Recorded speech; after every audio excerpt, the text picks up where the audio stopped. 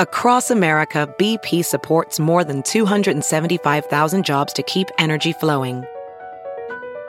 Jobs like building grid-scale solar energy in Ohio and producing gas with fewer operational emissions in Texas.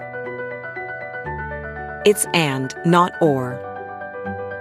See what doing both means for energy nationwide at bp.com/investing in America.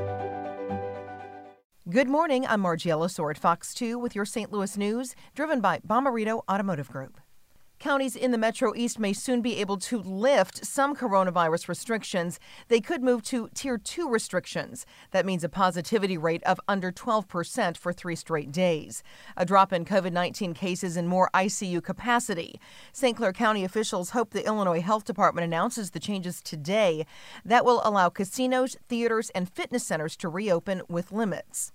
Protesters damaged the offices of the Democratic Party headquarters in Portland, Oregon.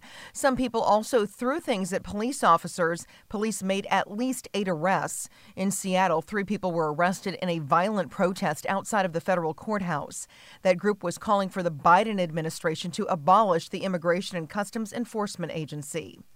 In sports, the Blues hosted the Sharks again at Enterprise Center. Blues going for a 2-game sweep. The Blues score first for the first time this season. Braden Shen gets his second goal of the year. It's 1-0 Blues. This game goes to a shootout tied at 1 after 4 Blues failed to score. Tomas Hertl scores for the Sharks, and they win it 2-1. From the Fox 2 Weather Department. This morning, mostly cloudy and temps around 40, becoming mostly sunny later this morning and afternoon highs in the 50s. A cold front, though, will come through this evening. Mostly clear overnight and lows return to the mid to upper 20s. For tomorrow, partly cloudy but much colder with highs only in the mid-30s. This first half of the weekend looks dry and cold. Sunday morning, though, we could have a light wintry mix before precipitation changes to all liquid later in the morning.